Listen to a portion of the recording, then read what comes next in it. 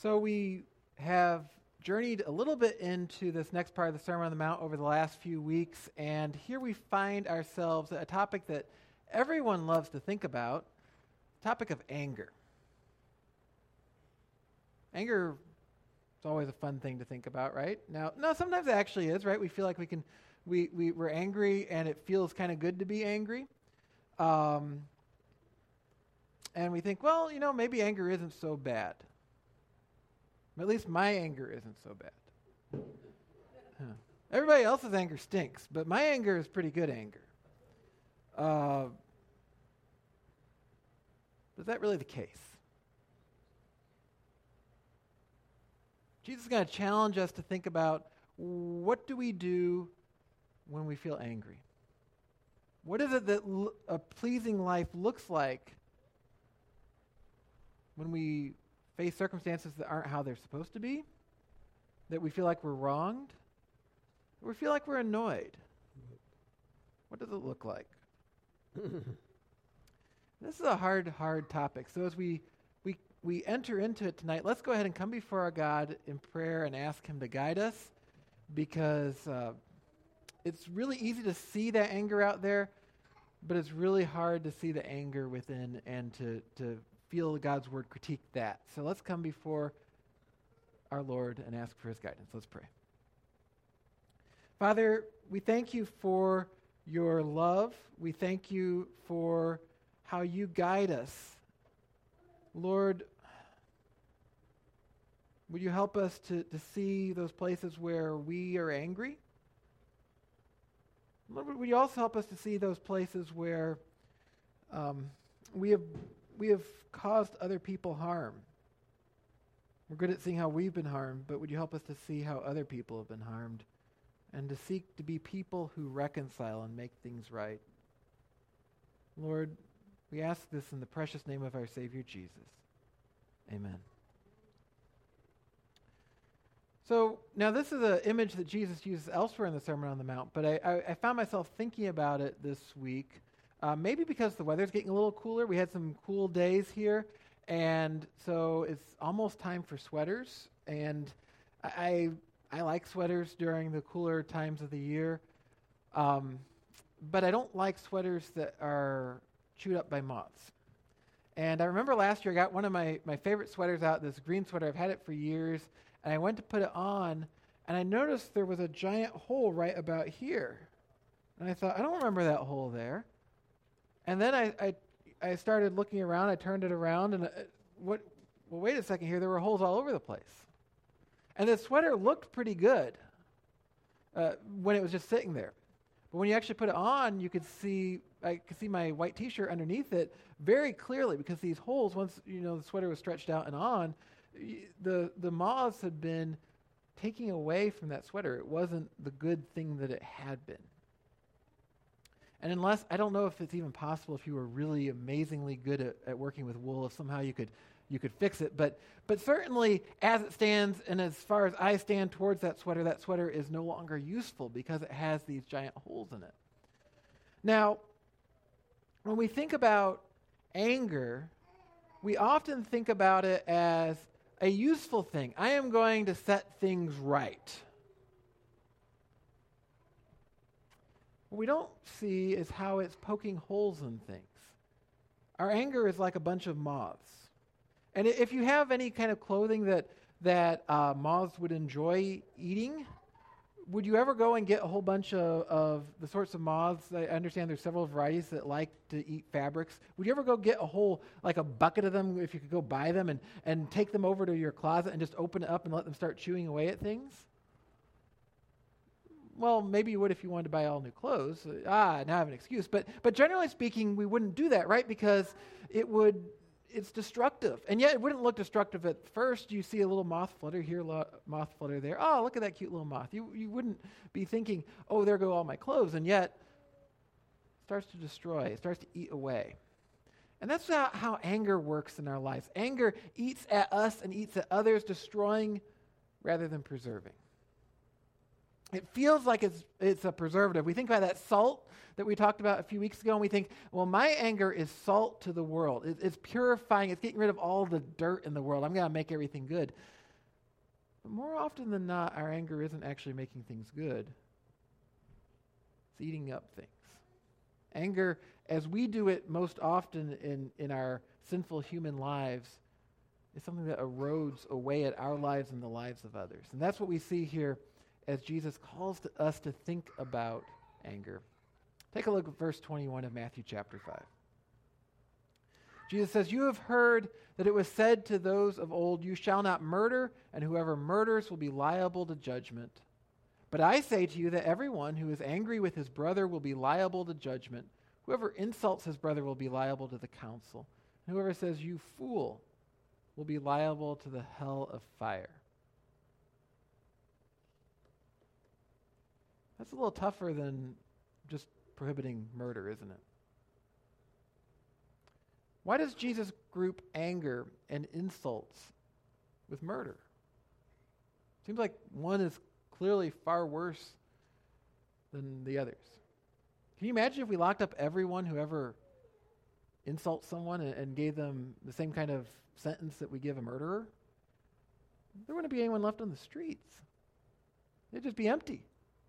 All those crazy people, they'd all be locked away. This is great, right? Until we start to think about it for a second. The very phrasing that Jesus uses here to talk about the judgment that will come for murder, he uses the exact same phrase to talk about anger. What's he trying to do there? Jesus, you surely can't mean that we're going to bring capital punishment to those who get angry. Can you? But as we're going to see over the next few weeks, and Jim's going to be drawing us into this more as he takes us into next week's message. As we look at these things, what do we see very clearly? As Jesus goes through parts of the Old Testament law and says, let's think about how we need to expand these. Let's think about how much it demands. Is he missing the point? Is he tying something like that requires capital punishment into something that doesn't, and he's not making sense? No, he's making perfect sense, because what do we know about sin? What does he want those who hear him preaching to understand about sin? He wants them to understand, he wants us to understand that insulting someone in God's eyes is worthy of death. Being angry at someone is worthy of death. It's not just murder. Murder, yes, is worthy of capital punishment, but so is the least sin. And if we want to get into trying to measure out what sin is least and most and all that kind of stuff, it's going to be a fruitless exercise. But one thing that we'll realize is that actually anger is not anywhere near the least of sins. Insulting people isn't anywhere near the least of sins, because it's still aimed at a person's destruction. Maybe not at the same level. You know, we're not, when I get angry, I'm not thinking, I want to take that person's life. Hopefully that's usually not where we go when we're angry, but we're still seeking in some way to erode away something about that person and that person's dignity and who that person is. Jesus wants us to understand that when we start to chip away at someone that God has made, even if it's not going all the way to trying to take that person's life, in some sense we are. And so the judgment remains. And it doesn't matter if we couch it in language that sounds good. For example, in the ESV, we have the phrase, "And whoever says, 'You fool,' will be liable to the hell of fire." And your Bible may translate it differently. But that "you fool" phrase, I think, is very good, because what does it remind us of? What would it have reminded in the original Greek, or Jesus probably was preaching in Aramaic at the actual Sermon on the Mount? What would the people have heard when he said this phrase, "you fool"? He would have been reminding them of a biblical fool. And if you think back into the Old Testament, what's a biblical fool? A biblical fool is we're told in the Psalms, the fool says in his heart, there is no God. So in other words, someone who has the wrong theology, has a denial about who God is, doesn't want to respect God. And so sometimes when we become angry, we might not use the word fool, but how often do we look at people and we come up with some sanctified phrase, some churchy phrase, some phrase that sounds very holy, to put them down and make sure that we make it very clear that we're holy, we're good, and they're not. And I think Jesus has in mind here something about that. Because there was an awful lot of that going on then, because if you have human beings seeking to follow God, what are you going to find? You're going to find that we're going to want to think that we're better than the others, and then use the very holy word of God to put other people down. We'll take the Bible and we'll say, well, you fool, you don't get this.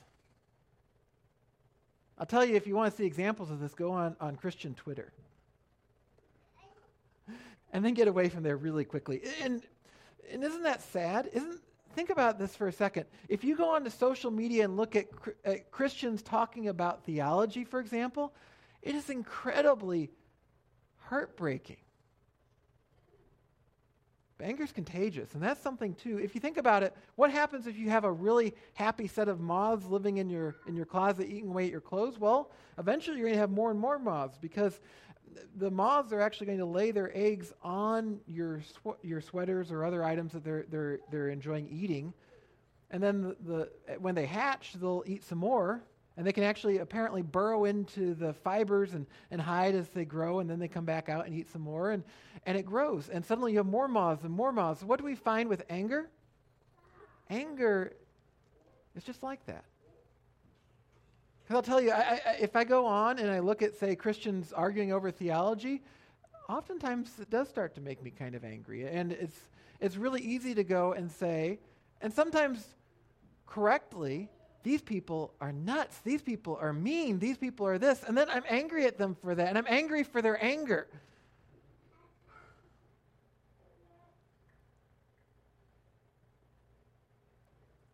Now, people will say, but Jesus got angry. Jesus turned the tables in the temple. Jesus got passionate about things. So why are you saying that Christians shouldn't be arguing over things that really matter, like theology? And I'm not saying that we shouldn't care about it, that we shouldn't be passionate about it. But we need to be careful. And the reason why Jesus is so strong on this is there's an awful lot of times that this has more to do with our own pride and our own status than it has to do with God. And we really, really need to check ourselves. When we're going to go and stand up, and we're going to stand for God's honor, we need to make sure that we're standing for God's honor and not our own. Yep. And 9 times out of 10, where our starting point is going to be, maybe 10 times out of 10, where our starting point is going to be, is our own position. Doesn't mean there isn't a way to stand for things that are true. Doesn't even mean that we shouldn't at times get passionate about things that are true. We shouldn't be upset when people harm the church. We shouldn't be upset when people harm the flock and they use the church in ways that God didn't intend. It doesn't mean that we should lose that love of truth and purity. But our anger goes wild. Like a child crawling across the room, which you may hear if you're online. You can't see it, but just like a child crawling across the room, it just takes off. Next thing you know, it's at the other end of the hall, the anger. Or the child, and thankfully the child's much happier because, that's a happy thing when we have children crawling around the church. They're bringing joy, but anger doesn't. Amen. It's interesting here, I think, to think about the distinction between murder and killing as we think about this. As we're trying to figure out, well, how can I be passionate about what's righteous, but not fall into what Jesus is talking about here? And sometimes in some translations, especially older translations, I believe actually, I want to say the King James translates it this way, although I'm not positive at the moment.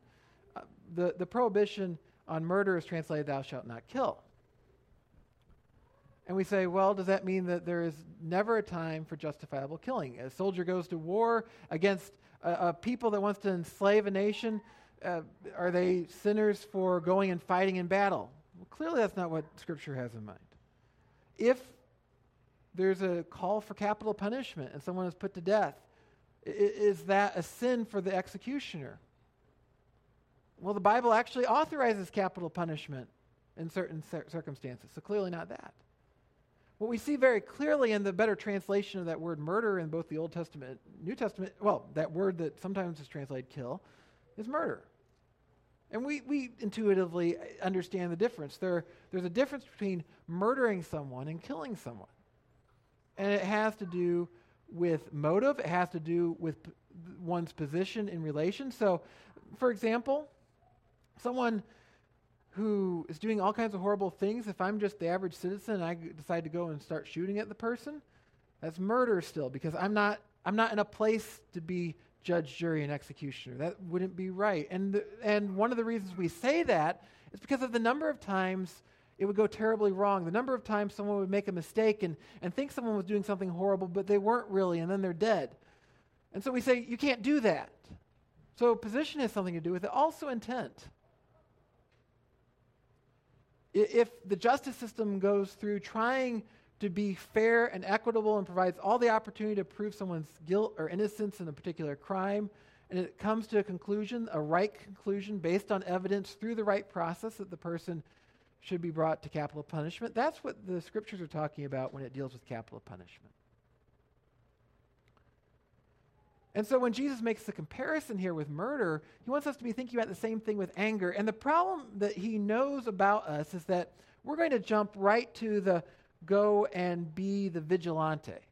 We're going to jump right into, I think I see something really horrible and I'm going to make it right. And I'm going to unleash my anger. I'm going to be just like Jesus and turn over those tables. But somehow it's a whole lot easier to be like Jesus and turn over tables than it is to be like Jesus and love people that don't love us. And Jesus wants us to do a whole lot more of that and a whole lot less of overturning tables, because what he wants us to understand is, while, yes, at one point in his ministry, did he overturn tables? Absolutely. What was his whole ministry about? It's about reconciling sinners who deserve to have their entire lives taken away from them to himself and to restore them. So while we go to that example, we need to ask, are we actually doing what Jesus primarily did? Jesus wants us to be those who communicate God's love. It doesn't mean turning a blind eye to unrighteousness. It doesn't mean turning a blind eye to the bad theology that corrodes the scriptures. It doesn't mean any of those things. But it means taking great care and understanding what we're playing with. Anger corrodes. Anger destroys. He also wants us to understand something else. You see, the Father has righteous anger. Jesus, Son of God, has righteous anger. And he will come again and he will judge. And when we feed that anger and we're feeding that fire in us and we're going to just, right? Go all Hulk on people. Jesus wants us to think, am I really wanting to present that to the Father? Is that what I want the judge to see of me? Because unlike our anger, his is righteous and pure. We need to make sure that we're not thinking we're getting away with it. That as we're finding ourselves angry, that we think we've covered ourselves up enough that no one will notice, and that most of all, God won't notice. Maybe he'll even say, oh, angry, that wasn't so good, but doesn't really matter. I read about a burglar who was not very successful, as it turns out. He was in London. He was going around, going into different apartments and stealing things, and he had knit himself a ski mask, a custom ski mask to cover his face so people couldn't identify him. So he thought he had this cover. It was going to keep people from finding him and turning him in, right? This was the thing that was going to make his thievery successful. Now, I don't know what possessed him to do this, if he was hot while he was in the middle of stealing stuff from someone's apartment or what, but he pulled off that ski mask and set it down, and then he left with the loot but forgot to take his ski mask. He thought he had this thing that was supposed to provide cover to him, but it actually turned out to be the opposite, because when the police came, they found the ski mask, and they tested it and found his DNA on the ski mask. And I guess he'd already been in for a crime before. They had a sample of DNA from him, and they went and arrested him. And this thing that was supposed to provide him with cover actually was how he was caught. And so often our anger feels like a cover for all kinds of unrighteous things going on in our lives. And we have a veneer of righteous anger covering up all that unrighteous stuff boiling down in us. And we think, I'm going to get away with this. But we don't realize as we take off that veneer at some point, we set it down and the police come and they check it and they find that it's us. But even worse for us, if we're going to live in that, is that it doesn't even take leaving the mask. God can look right through the mask. And he sees what's going on underneath. And it's not good. What is it that we think we can get away with? That's the problem with anger. It's the problem with so much sin. It's the problem with some of the sins that Jim will be addressing next week and we'll be talking about in the weeks to come. What can I get away with? When our question is, what won't people catch me doing, rather than what is right, it's only a matter of time until we're caught. Maybe caught in this life. But really, does that even matter? It's not about being caught in this life. That people can look the other way. People can maybe get angry, bring their own unrighteous anger, whatever the case may be. But what really matters is that we're not going to get away with it with God.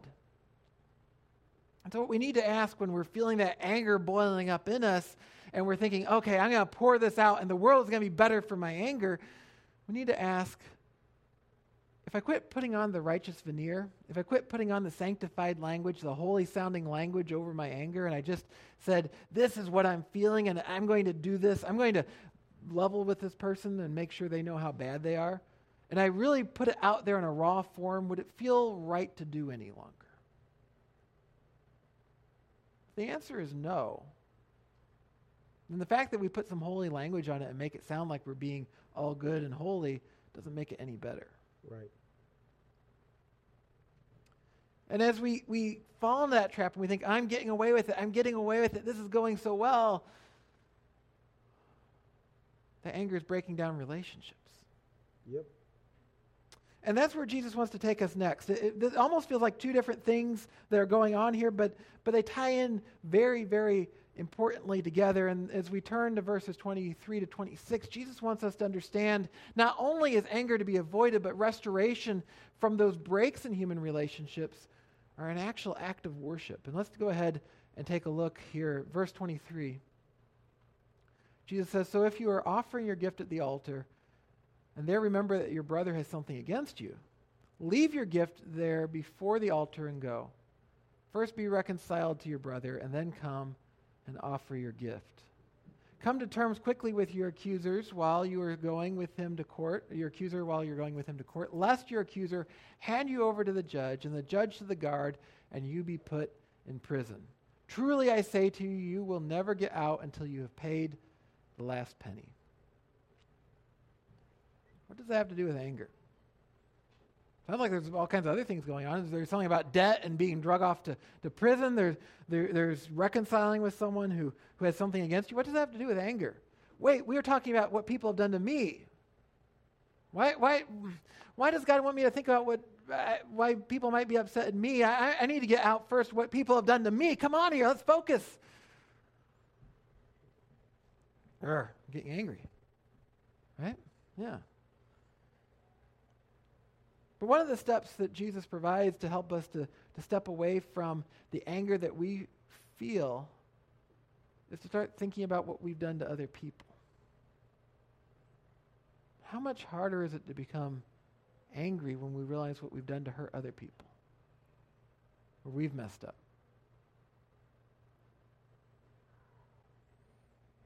Start to look at our own hearts and our own places where we fail, and we realize there's an awful lot of places. Big things, little things, in between things.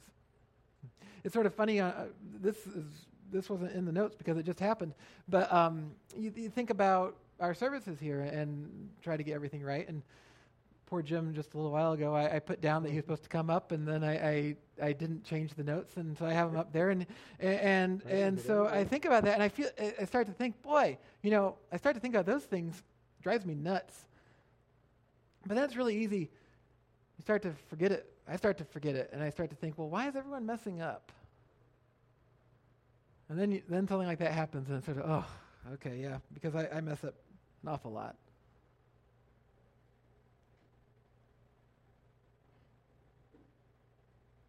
We're looking at our own failures. Sure is a whole lot easier to become angry when I'm getting everything right. Everyone else is just bumbling along.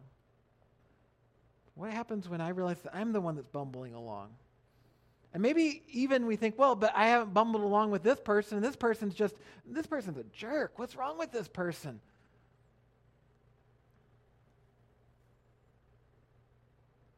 Have we bumbled along with God?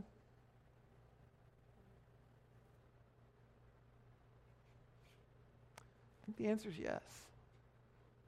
He wants us to understand that as those who are bumbling, we should be thinking about how we bumbled into other people, hurt other people, before we're thinking about what other people have done to us. Anger is far more uncontrolled when I'm feeling self-righteous. It's a repeating theme we keep coming back to in this series. But it's so important that we as Christians not be self-righteous. The world thinks of us as a self-righteous people. Mm-hmm. Ask people about the church, and you're going to hear about how we're hypocrites, how we're always looking down on other people.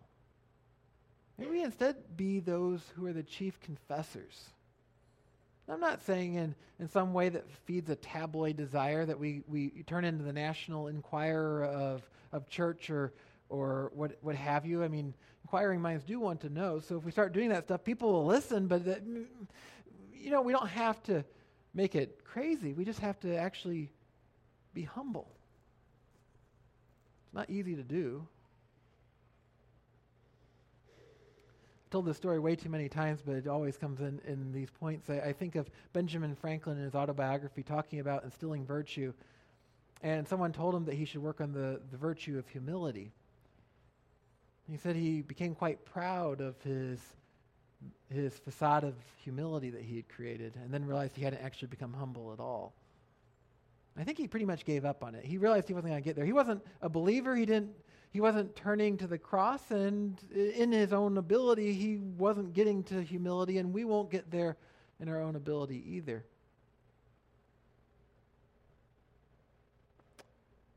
Now, the step goes further than just recognizing, though, that we shouldn't be self-righteous. If we realize that anger is destructive, if we realize that anger is eating away at us, here's something else that we need to do. We need to help other people get out of the place of anger in their lives. What's that look like? Well, when you see someone angry, you say, hold on here, you just need to calm down, right? That always helps, right? Yeah. Yeah? Well, no, it usually doesn't, right? That's a good way to provoke people to more anger. Here's what we need to do. Here is what Jesus says we need to do here. We need to actually look in our own lives, look at the places we've brought anger into other people's hearts, where we've wronged other people. We need to see it as so important that we fix that we'll do whatever it takes to do our part to fix it.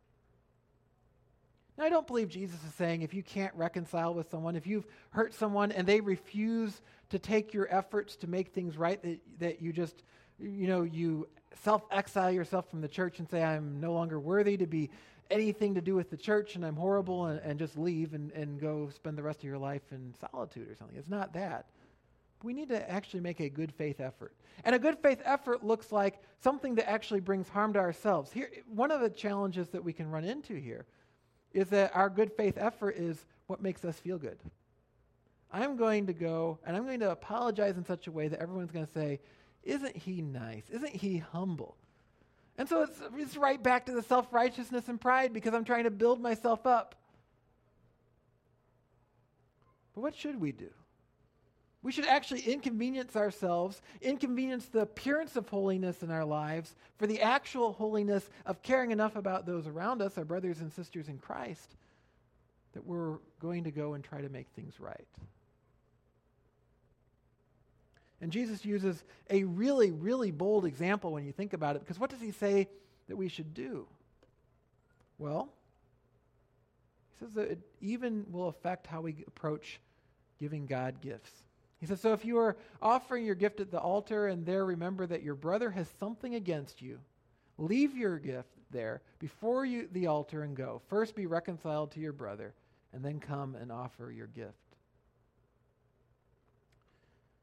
Notice here that we've started with anger and being angry at people. And now we've moved to being concerned with what we've done to other people. And then we've gone a step further, and Jesus has said, if you're doing the things that you're supposed to do as the people of God, if you're at the altar offering a sacrifice before the living God of the universe, and you realize for a second, wait, I've harmed someone else, and that person has something against me. And actually, it doesn't even qualify that much. He only says, you realize that your brother has something against you. Some person has something against you. He doesn't even say, and you are being justly accused of that thing because you were horrible and you did it. He just says, you realize someone has something against you. What should you do? You should go leave the gift at the altar and be reconciled. When you're worshiping God and you realize you've actually hurt another person that God has made, you should see mending that as even more important than offering that formal religious gift. Because indeed, what God wants us to do, what are the two greatest commandments? Loving God and loving our neighbor. So how do we do it? Well, it often starts with the very uncomfortable thing of going to our neighbor, going to our brother and sister in Christ, going to our non-Christian neighbor that has been hurt by us, and making sure that if they have something against us, that we do what we can to make it right. Then come back and give the gift. We should never let our religious duty give us a permission slip to allow people to be hurt by us. That's why it's so awful when people say, well, yeah, this church or that church, there's some big scandal. Yeah, it hurt some people, but look at all the good it did.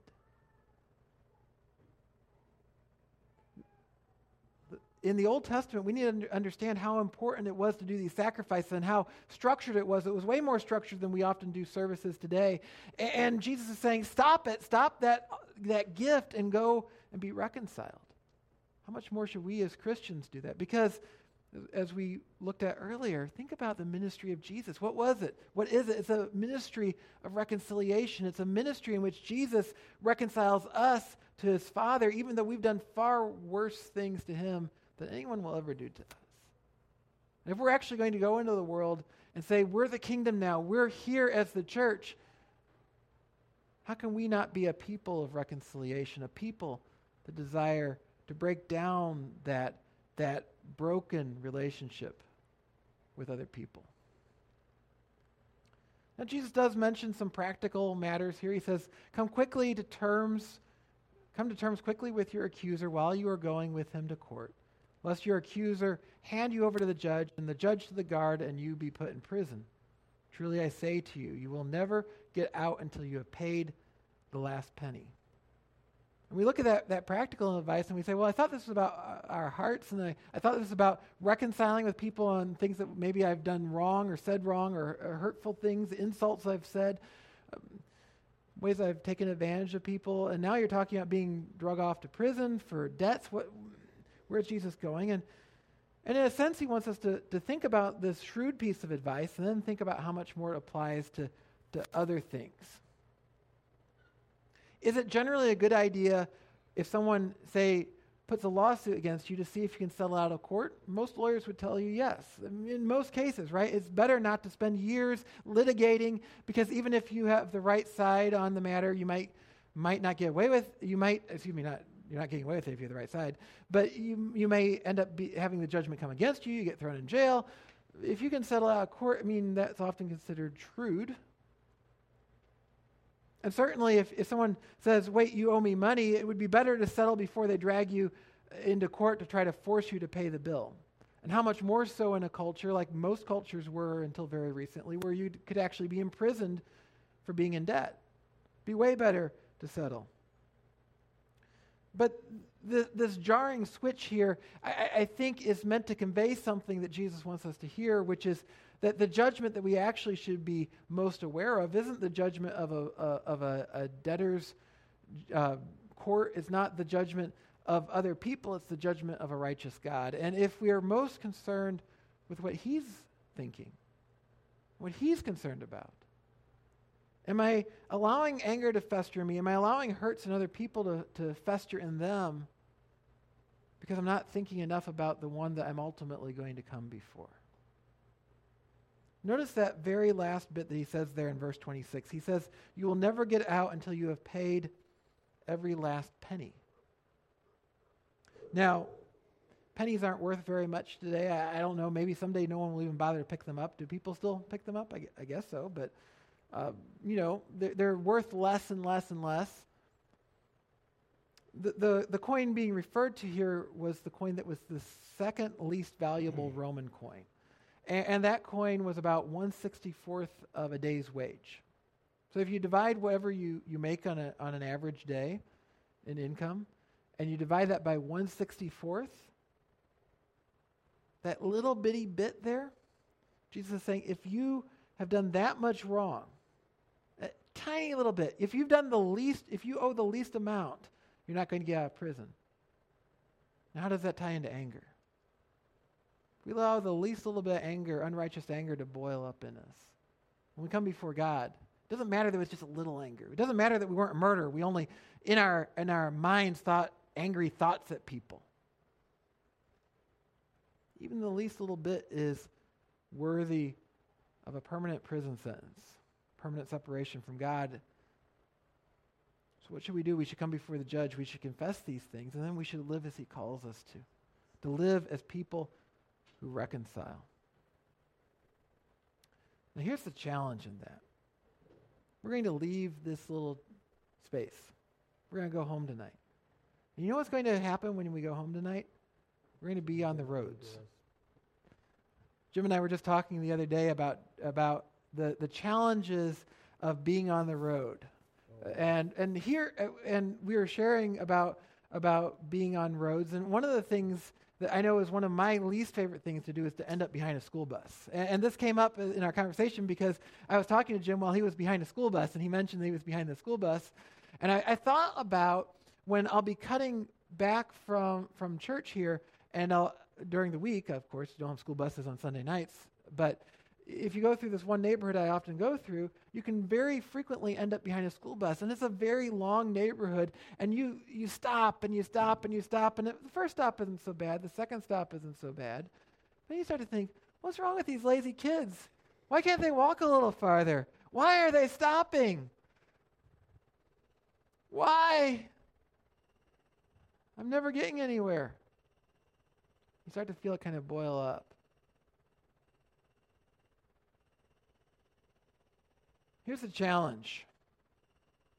When we drive and people are annoying us, when we drive and people are driving too slow, when we drive and people are driving too fast, when we drive and we're behind a school bus, when we go to work and there's the coworker that doesn't do enough, when there's a coworker that always seems to do too much and make us look bad, when you go to school and there's the other student that's always got the answer and the teacher's praising that student and you're thinking, why does that student have to always act so smart? Or when you study and you finally know the answer and someone else gets called on. When we have these opportunities and we feel anger, just that little bit of anger, Jesus says, is too corrosive. We're called to be people who build people up, who build up this world, to show a kingdom that reconciles people with a God who has reconciled us even though we don't deserve it. And yet, too often, we let out those anger moths to just chew away at ourselves and chew away at other people. Jesus calls us not to be those who unleash anger moths. He calls us to be those who help knit up the holes that we've left. To be God's reconciling hands in this world. Because as we show that we are willing to do that, even when it doesn't make sense, even when other people in our minds clearly don't deserve it, what do they start to see in us? They start to see that we're a people who don't deserve the reconciliation, the forgiveness that God has given us. God will use that to turn hearts towards him. May that be all of us today. Will you join me in prayer? Father, too often we unleash the anger moths. We want to just chew away at people for the things that they've done against us, and yet it's so easy, I know for me, to not see the things I've done against other people. Lord, would you help us to confess those things, to place them before you, and then not to just place it before you and then move on, but to actually care about the harm that we've done to other people and seek to bring restoration. May we be those who think very little of our own reputations, our own righteousness, in the sense of building ourselves up in the way people see us, in that self-righteous sense. And care far more about what you see in the people that you have made that are all around us. Would you help us to be a people of reconciliation? We pray in Jesus' name. Amen.